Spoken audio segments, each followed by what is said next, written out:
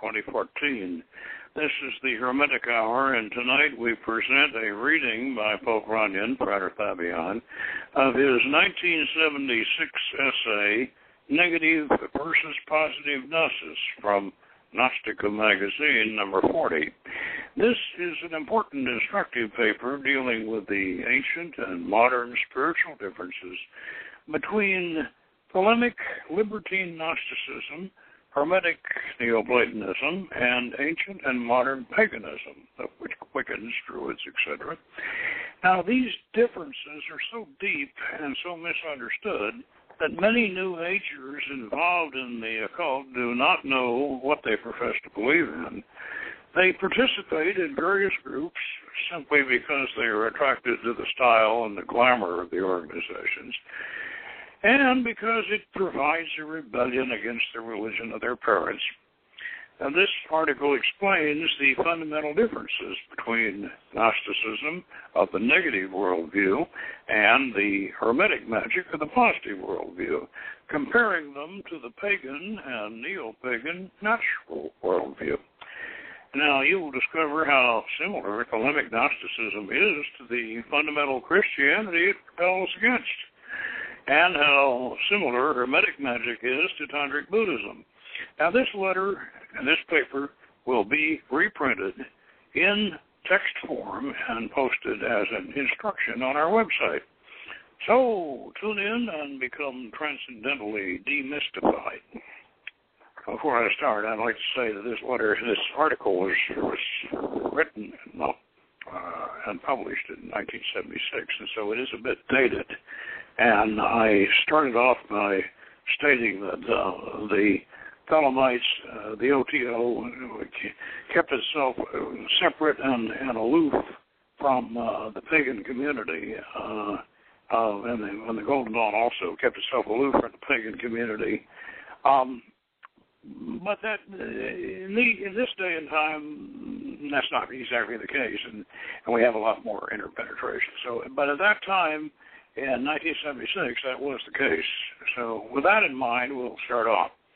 Now, in this article, the author cuts through the veils of mystery to reveal the conflicting principles of philosophy and psychology that lie behind the neo-Gnostic system of the late Aleister Crowley and the current neo-Pagan witchcraft covens. And he explores the advantages and disadvantages of each system, arriving at the conclusion that the Hermetic Kabbalah, stripped of its Renaissance Christian veneer, offers the best of both extremes. So this is negative versus positive Gnosis. Have you ever wondered why the followers of Aleister Crowley seldom involve themselves in the neo-Pagan ecumenical activities? Members of different neo-Pagan traditions regularly communicate, meet together socially, and even participate in each other's rituals. But where are the Thelemites? If they have a pagan pantheon and a ceremonial tradition and an interest in tarot and astrology like Gardnerians and Faravarians and the OTA and other Aquarian Age occultists, why do they remain outside of the subculture network? Well, Thelemites might answer that, in their opinion, the present neo-Pagan movement is a vulgarized oversimplification of earlier Golden Dawn and Ordo Templi Orientis traditions, which they still venerate, and that they would have little to gain from any association with it. Well, we must concede that there is a measure of truth in this, and it is often true that a typical Thelemite is more intellectually inclined than the average Wiccan, but I submit that the argument is actually superficial.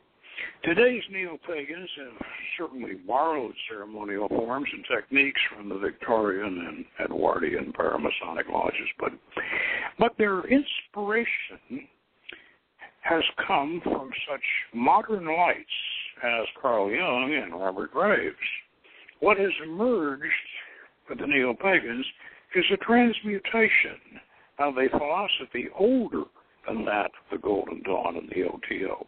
In effect, it's a return to a pre-Zoroastrian nature cycle mythos rather than the 17th century apocalyptic Gnosis of D. and Kelly.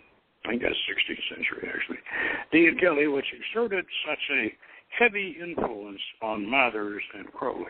Now, this Enochian system represented an Elizabethan reassertion of the first century Gnostic doctrines, along with the biblical Book of Revelations, in Crowley's case, Rabelais' Gargantua, and the Enochian keys, especially the 19th, inspired that neo-Gnostic gospel par excellence, Liber Alvel Legis, the Book of the Law.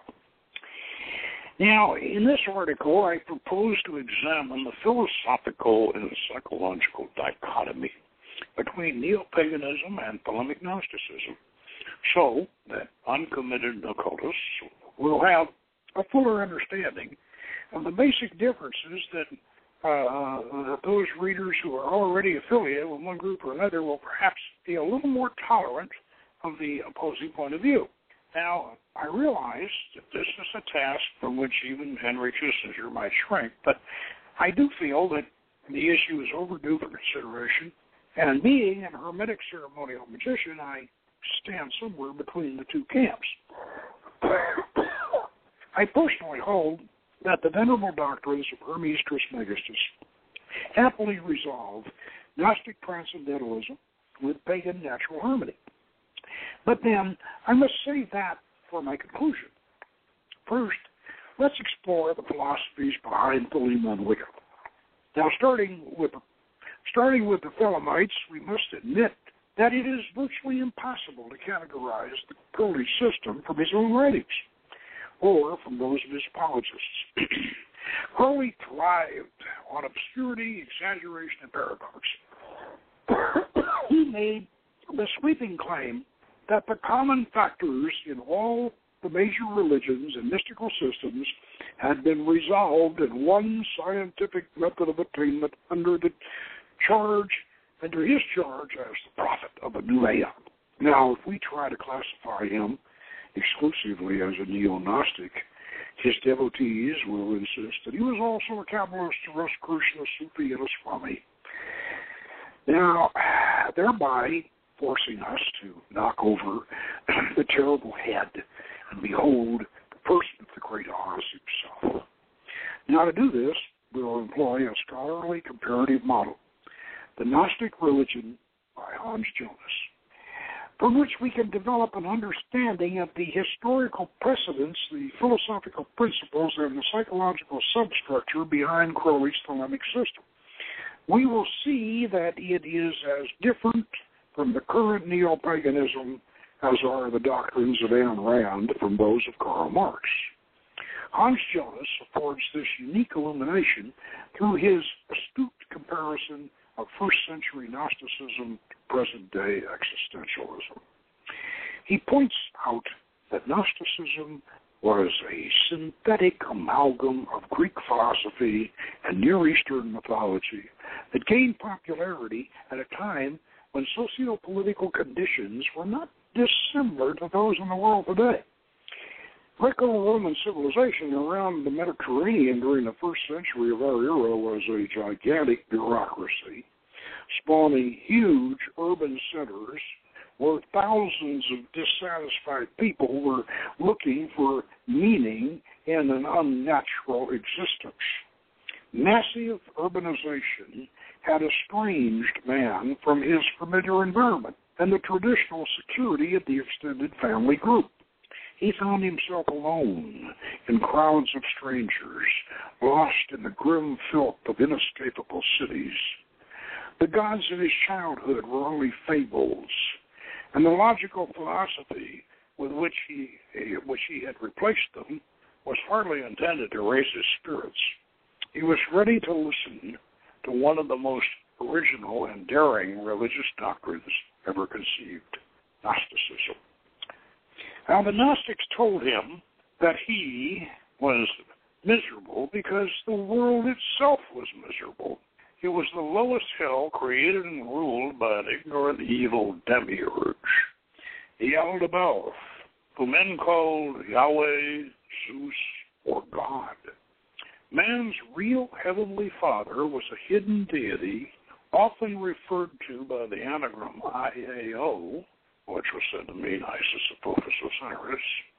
Now, this secret hidden god lived far beyond the stars in the original paradisial home of the human race.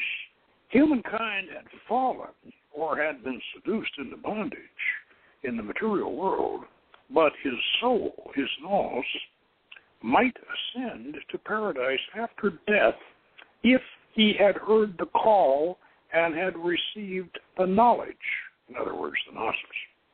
Now, knowing the proper magical formulas, his soul could ascend through the demon guardians, the archons, of each level of the cosmos until he became one with the light across the abyss.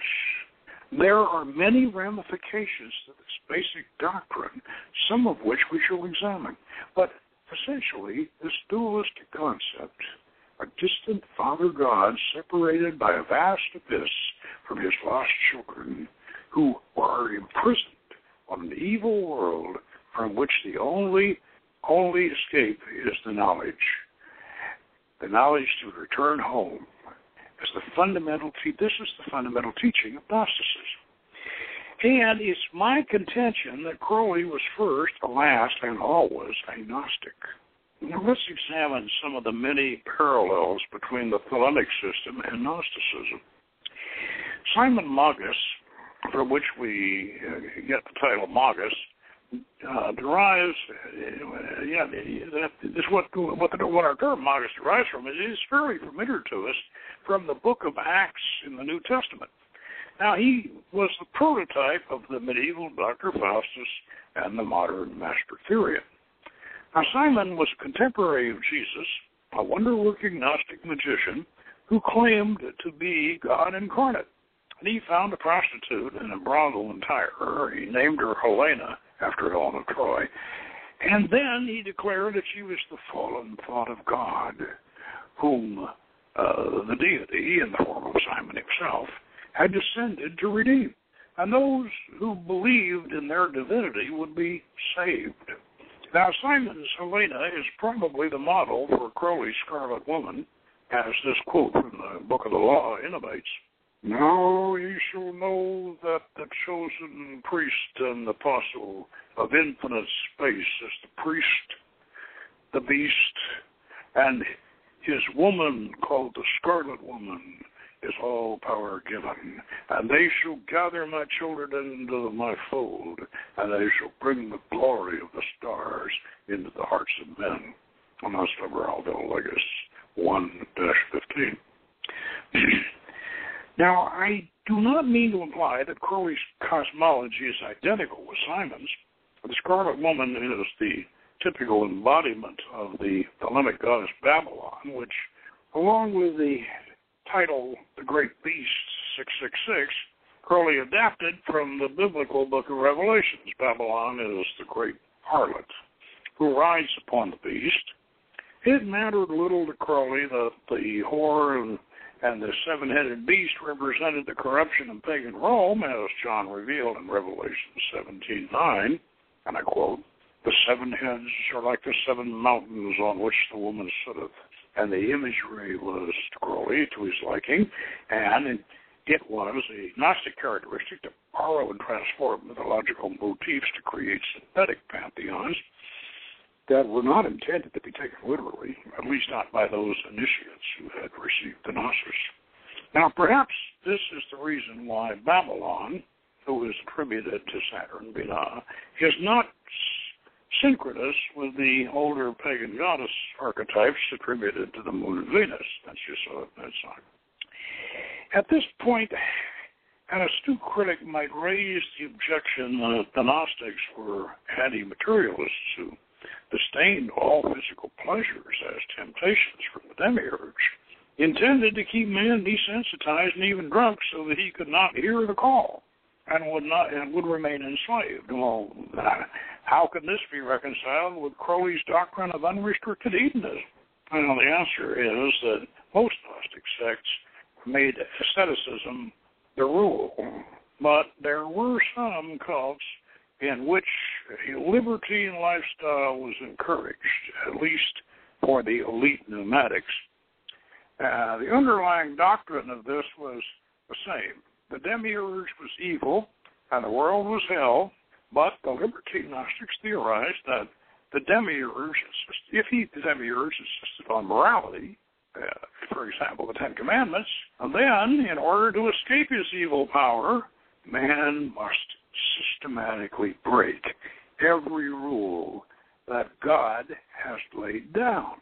Now, herein lies the original rationale behind Thelemic Hedonism and a corollary of the personal oath that Crowley took as a young man to break every rule of Christian society. Thoughtful readers will realize that this can be a philosophical invitation to ruthless evil, and it makes the petty selfishness of the Satanists seem pale in comparison. But in fairness to Crowley and his followers, this rebellion formula was never carried to the ultimate degree.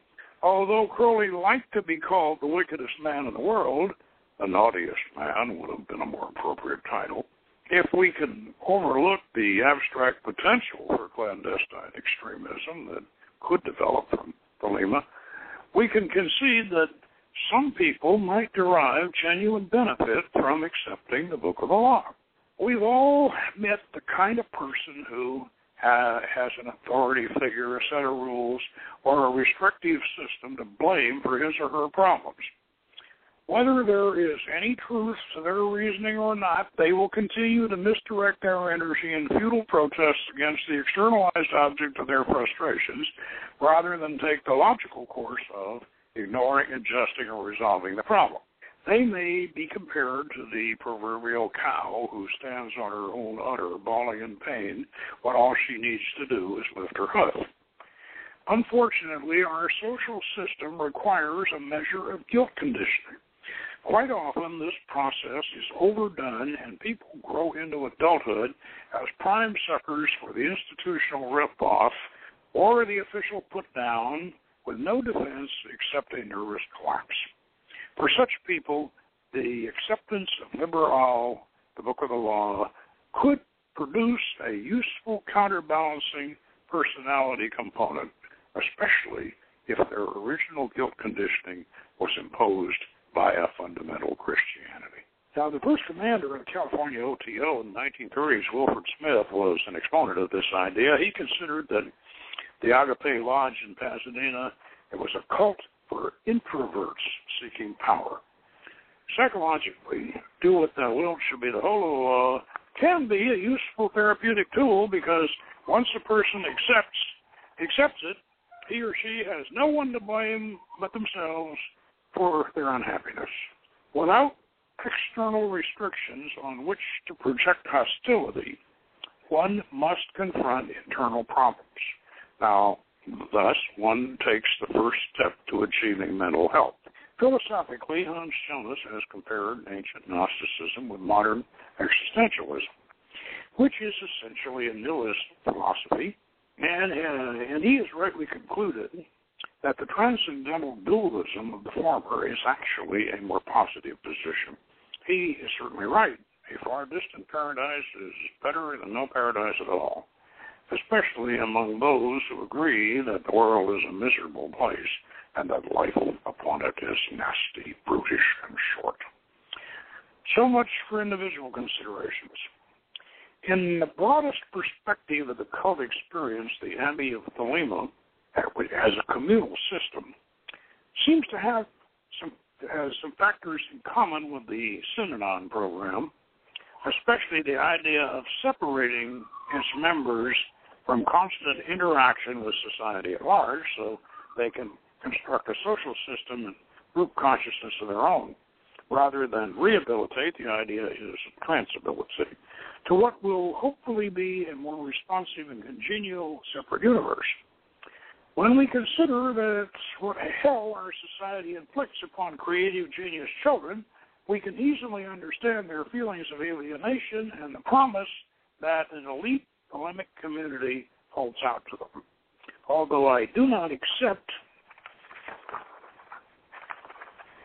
the Book of the Law, or even subscribe to Gnostic dualism, I would still like to see a successful, albeit responsible, Abbey of Thelema project in operation for no other reason than the alternative it would offer, real freedom of which there is precious little left. And it depends upon the existence of such alternatives, whether you like them or not. To summarize, we find that philosophically and psychologically, Thelemites are among the alienated intelligentsia of our society.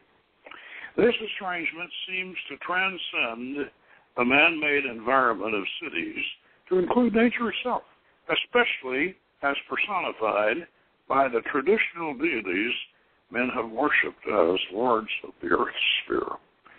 Now, Crowley was certainly a believer in the evil demiurge principle, as a look at his entries 26 and 72 in his Gematria lexicon from the Equinox will confirm. Actually, what we are seeing in Thelema is the same pessimistic Gnosis, to use Francis Yates' term, that characterized first-century Gnosticism in general and still characterizes fundamental Christianity. The real difference lies in their salvation formulas. Withdrawal from bondage to the physical world via asceticism and moralism versus escape from bondage via calculated rebellion against the laws of an evil God in order to discredit either system on philosophical grounds. And it would, in order to discredit either system on philosophical grounds, it would first be necessary to prove that the world is really a beautiful place and that life upon it is endlessly desirable. Now, this is a position held by such a small percentage of the planet's population that in terms of human perception, it could hardly be supported. The Gnostics, whether aesthetic or libertine, have persuasive and sophisticated arguments for their transcendentalism.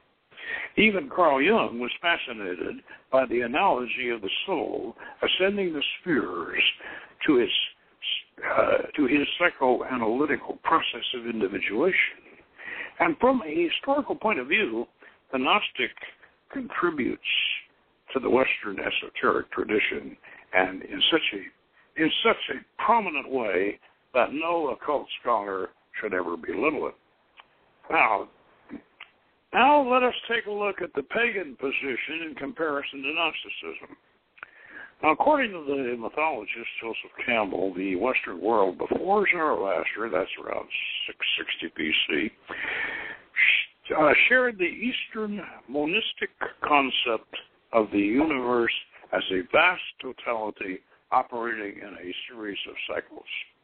Time was not thought of as linear, a historical track, but rather as a circle with no beginning and no end. Religion certainly celebrated the yearly death and rebirth cycle of nature, personified in the mythical adventures of its pantheon, as in the Canaan of Melchizedek's time, that's circa 1400 BC, and the god of rain and vegetation, Baal, was murdered by his alter ego, Mot, the archdemon of sterility and death, during the summer drought, and Baal was annually resurrected by the eternal goddess, Astarte, in the autumn before the winter rains. These mesocosmic events were synchronized with the macrocosmic phenomenon of the solstice and the equinoxes, and microcosmically and sociocosmically, the pagan celebrants tuned themselves to the rightful rhythm of the universe and ultimately found within the individual a group psyche that the central sun about which all the spheres revolve, or what Joseph Campbell refers to as the still center point of eternity. Now, this deification of nature and the identification with it was an ideal theology for stabilized agricultural communities where people lived on the land in large families and had a strong traditional affinity for the local ecosystem. It was a religion for those who belonged and who wished to continue belonging, and they didn't hate the world, and the world was a nice place.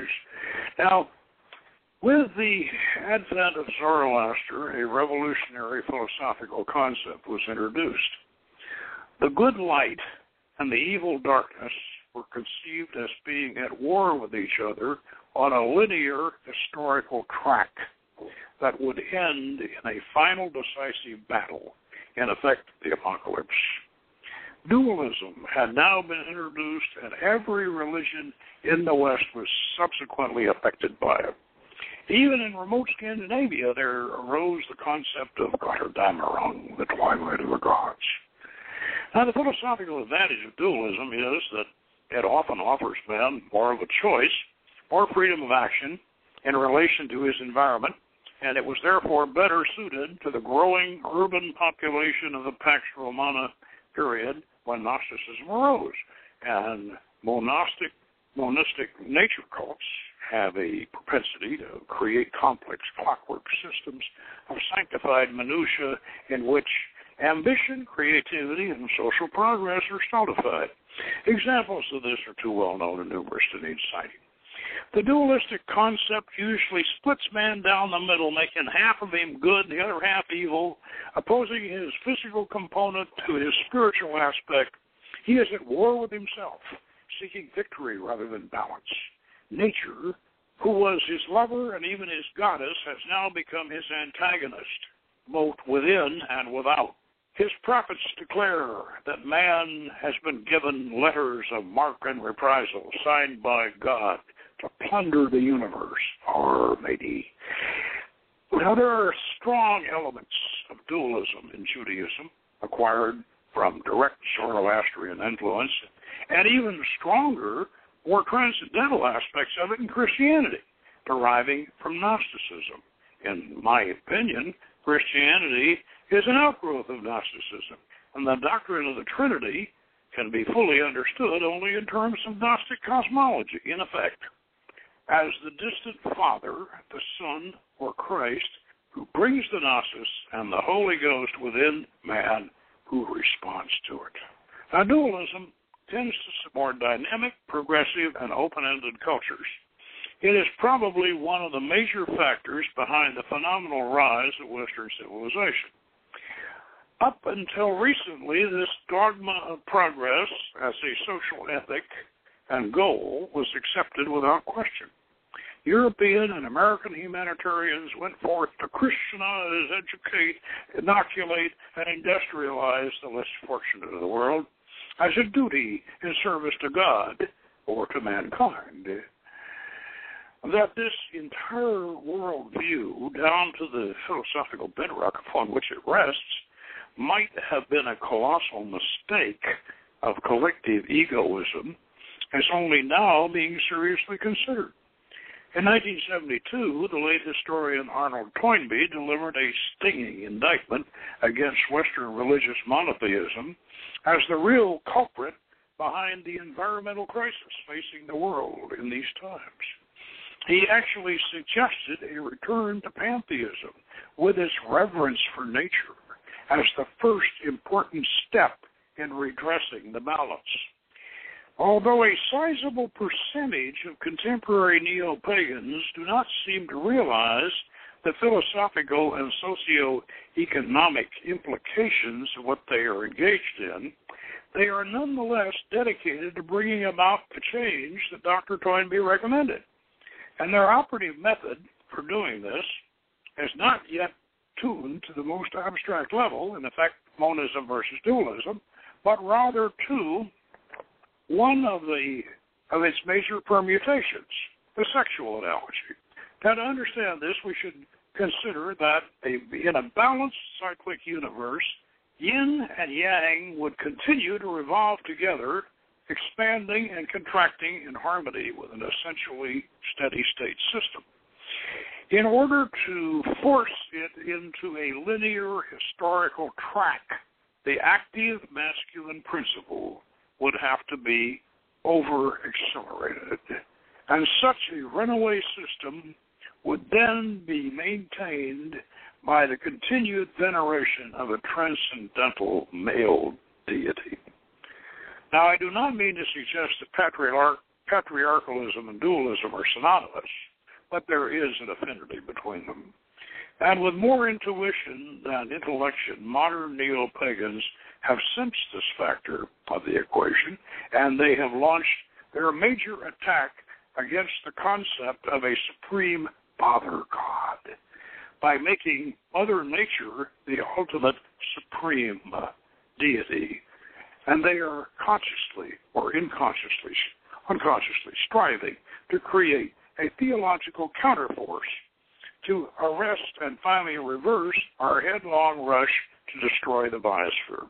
Now, curiously enough, the contemporary witches are nearly all urbanites, without strong family attachments and with little affinity for rural provincialism.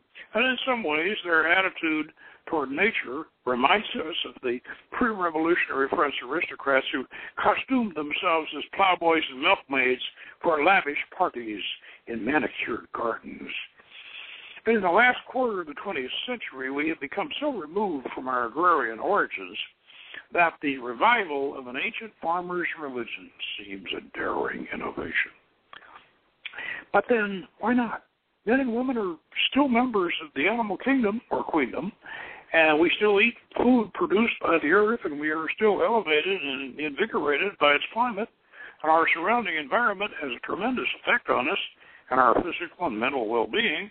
And if we can achieve inner peace, outward satisfaction, and promote good health by ritually attuning ourselves to the great cycles of nature, no matter how removed or insulated we may be from them, then perhaps we should. And if so, by doing so, we can help bring this runaway system of Western civilization under control. We might even consider neo-Pagan evangelism. There is, however, a spiritual deficiency in neo-Paganism, which is unfortunate. With the exception of Feraferia, certain of the Robert Graves covens and the Archiga's Chicago Thabion cult, the neo-Pagan subculture seems little concerned with transcendentalism or eschatology.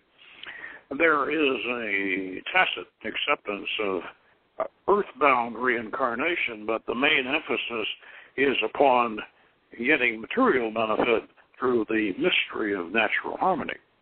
Now, witchcraft is a young people's religion, and it remains to be seen what trends will develop as it inevitably acquires an increasing percentage of older followers.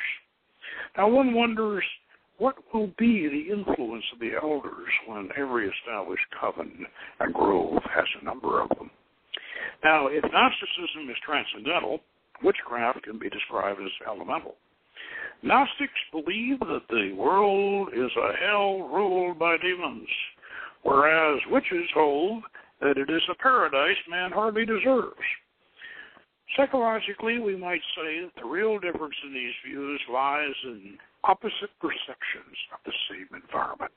Imagine, if you will, how Baudelaire might have described the tree that Elizabeth Barrett Browning eulogized, and then recall the 71st and 72nd verses of Omar Khayyam's Rubaiyat.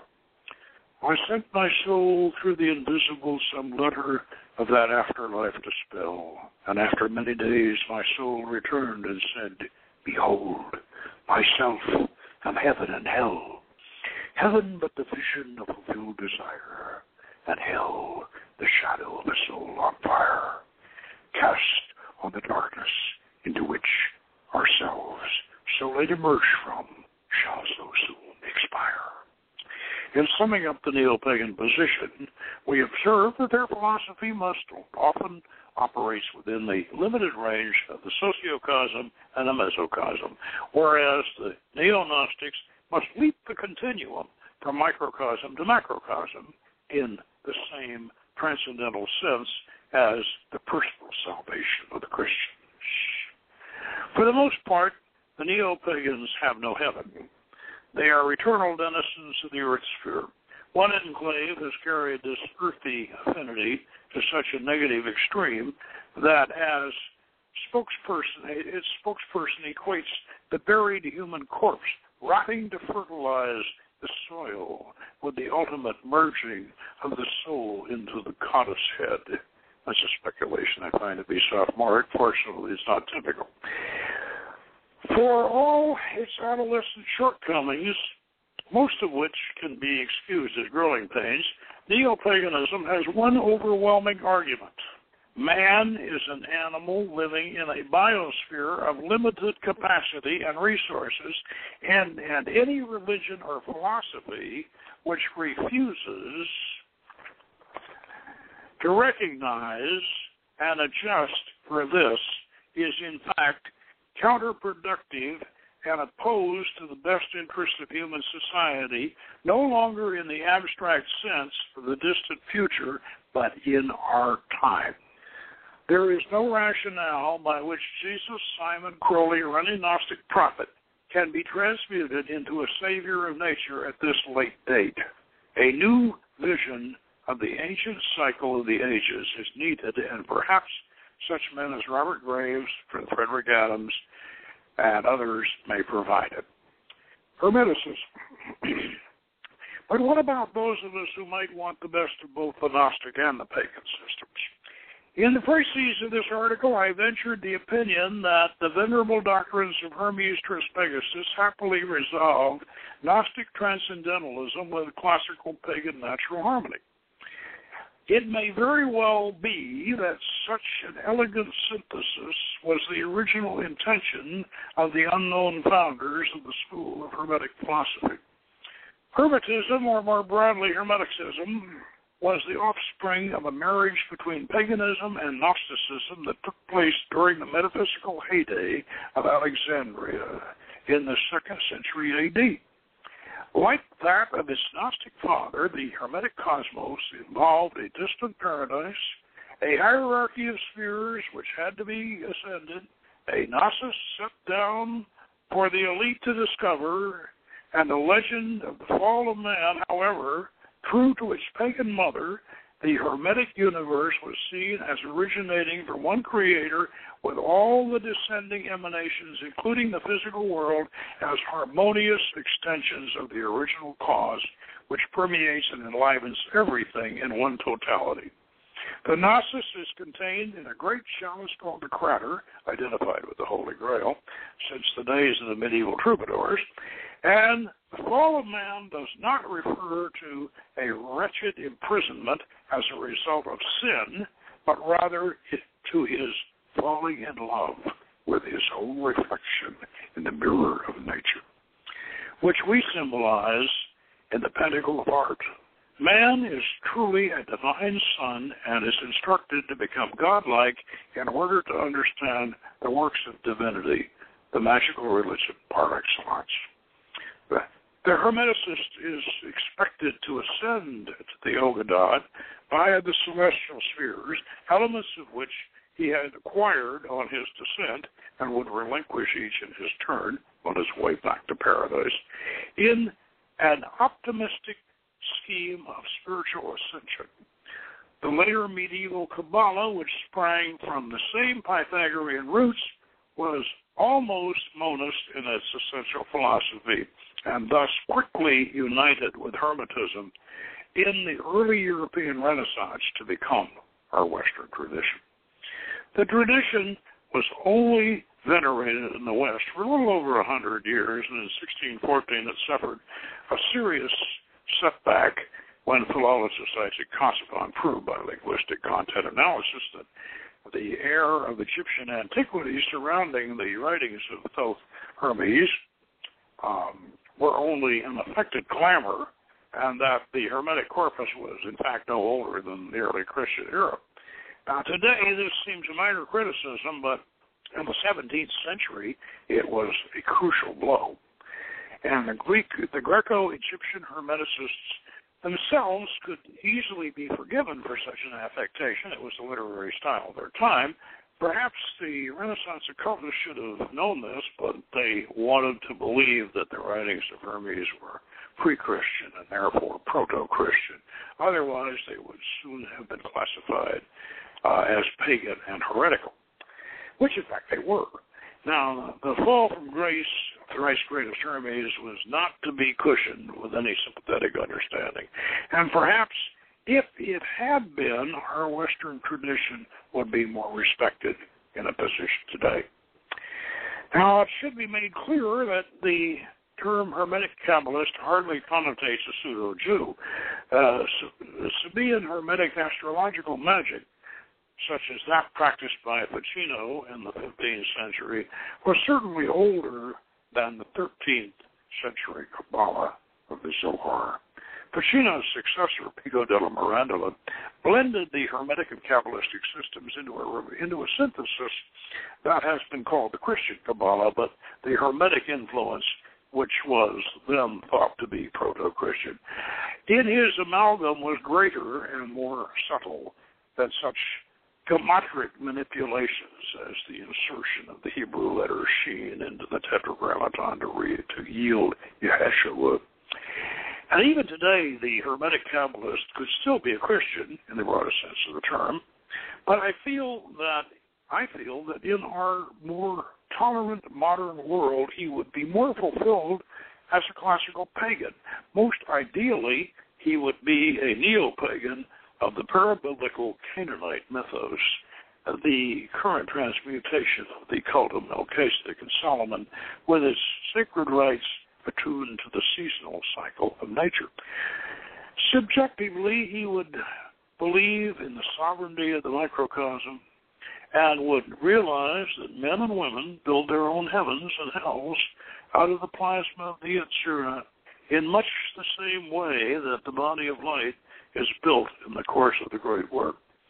In our modern Hermetic system, psychological individuation, in effect the discovery of one's true will, is hardly an end in itself, but rather a prerequisite to the perfection of the survival vehicle for the soul. For us, continuance depends not only on acceptance of a Gnosis and the mastery of its formulas, but in the careful preparation of a balanced spiritual personality that can exist as a potent entity beyond dependence on the physical body. And this is the supreme arcanum of the Western tradition and the ultimate extension of positive transcendentalism. I submit that the neo-Pagan Hermetic magic vehicle reconciles the best aspects of elementalism and transcendentalism in an authentic and richly romantic tradition, stronger and more viable today than ever before. And as a final argument, I can do no better than to quote the conclusions of Hans Jonas from his book, The Gnostic Religion. And he says, the disruption between man and total reality is at the bottom of nihilism. The illogicality of the rupture that is of a dualism without metaphysics makes its fact no less real, nor its seeming alternative any more acceptable. The state of isolated selfhood to which it condemns man may wish to exchange itself for a monistic naturalism which, along with the rupture, would also abolish the idea of man as man. Between that cilia and her twin Charybdis, the modern mind hovers. Whether a third road is open to it, one by which the dualistic rift can be avoided, and yet enough of the dualistic insight saved to uphold the humanity of man, philosophy must find out. Or, if I may be so bold to add, rediscover in the Hermetic axiom, as above, so below. Now, I have some footnotes at the end of this article which I want to read because I think they're important to it. The first footnote is, my opinion about the Enochian system and its subsequent influence on Liber Alba Legis cannot be properly defended in the space of a paragraph. It should be the subject of a separate paper. It is true that Dee and Kelly were both Hermeticists of Agrippa's school, according to Francis Yates, and it is also true that there are dualistic and apocalyptic elements in the Corpus Hermeticum. But I still maintain that the theme of the Enochian keys is Gnostic rather than Hermetic, and I asked the reader to read them with the characteristics of Gnosticism in mind before jumping to a contrary conclusion. My second footnote, in spite of the horror stories told about Crowley, some of which he encouraged, he was a masochist and not a sadist, and if he drove anyone insane, the chances are they were well along that road to begin with. Current critics of the Thelemic system might point to the 1969 Boy in the Box episode involving the Solar Lodge of the OTO in Southern California, but that affair appears to have been such a witch hunt that I would hardly consider it a valid point of argument. We did a show on Solar Lodge some time back. You might check in the archives. Unfortunately, my qualification of responsible would be considered by many who profess to be Thelemites. This is about a responsible Thelemic commune. And I said, unfortunately, my qualification of responsible would be considered by many who profess to be Thelemites as an automatic negation of my statement. I think that the late Karl Gerber would have understood how to run a totally free community with an iron hand. And I believe that Herr Metzger in Switzerland has had some success along the same line. In other words, in order for these people to be free from the laws of restriction and all, somebody has to tell them to restrict them for their own good. So it's almost a contradiction in terms, but it's necessary. Now, the term mesocosm was coined by Frederick Adams to conceptualize a sacred dimension of the biosphere or the natural environment. To this, I've added the term sociocosm to accommodate the mystical aspects of a culture, and Adams postulates another cosm beyond the macrocosm dimension, but I leave that for him to define. Unfortunately, he's passed on. And the fifth footnote, Arnold Toynbee, the religious background of the environmental crisis, and this is from the International Journal of Environmental Studies, Volume 3, 1972. That's a dynamite article. In harmony with our cyclic formula, my colleague Joseph Wilson informs me that when he joined the American witchcraft subculture in the early 1960s, there were a number of older people involved, and there was more emphasis on the mystical and even on the transcendental. Now, Wilson thinks that the craft became more elemental with a large influx of young people during the recent psychedelic period. Now, the last footnote is, it must be admitted that, now this is in relation to my talking about the Hermetic tradition and also the OTA. It must be admitted that this is an advocate view. The writer is the creator, magister of this very culty Ordo Templi Astartes of the Church of Hermetic Sciences. A full exegesis of our parabiblical Canaanite mythos entitled The Baal Ashtar Mythos of the Magic of Solomon appeared in the OTA's Journal of Seventh Ray, Volume 2, Number 4, 1973. We also reprinted it in the Book of Solomon's Magic. Now, the bibliography that this paper is based on. Joseph Campbell's The Masks of God, Volume 1, New York, The Viking Press, 1959. Crowley, Edward O. Easter, Gems from the Equinox, edited by Israel Regardie, St. Paul Llewellyn Publications, 1974. Hans Jonas, The Gnostic Religion, Boston, Beacon Press, 1963. Omar Khayyam, The Rubaiyat, translated by Edward Fitzgerald, 1968. London, Collins Square Type Press. Poke Runyon, Freder Allier, now Freder Thabion, The Baal Ashtar Mythos and the Magic of Solomon, The Seventh Ray, Volume 3, Number 4, and also the Book of Solomon's Magic. Shoemaker Way in the Occult Sciences and the Renaissance, Berkeley University, California Press, 1972. Arnold Toynbee, The Religious Background of the Present Environmental Crisis, International Journal of Environmental Studies, Volume 3, 1972. And finally, Francis Yates's Giordano Bruno and the Hermetic Tradition, New York Vintage Books, 1969. And that concludes our article, Negative versus Positive Gnosis, which we will put in text on our website, and it will be considered part of our instructive material. So, next week, we're going to be discussing the magical multiverse, and we'll be basing that discussion on the works of the recent work by Mary Ann Rubenstein, called Columbia University Press, called Worlds Without End, The Many Lives of the Multiverse. This is it traces the multiverse all the way from the Epicureans and the atomists of ancient Greece, all the way up through Thomas Aquinas and St. Augustine and into the Renaissance and past Copernicus, the Enlightenment, and then finally, when it really comes out with quantum physics and the discovery of antimatter, and of course we'll naturally be talking also about the man who really developed it in the literary sense, and that's Richard Sharp Shaver, and the simultane.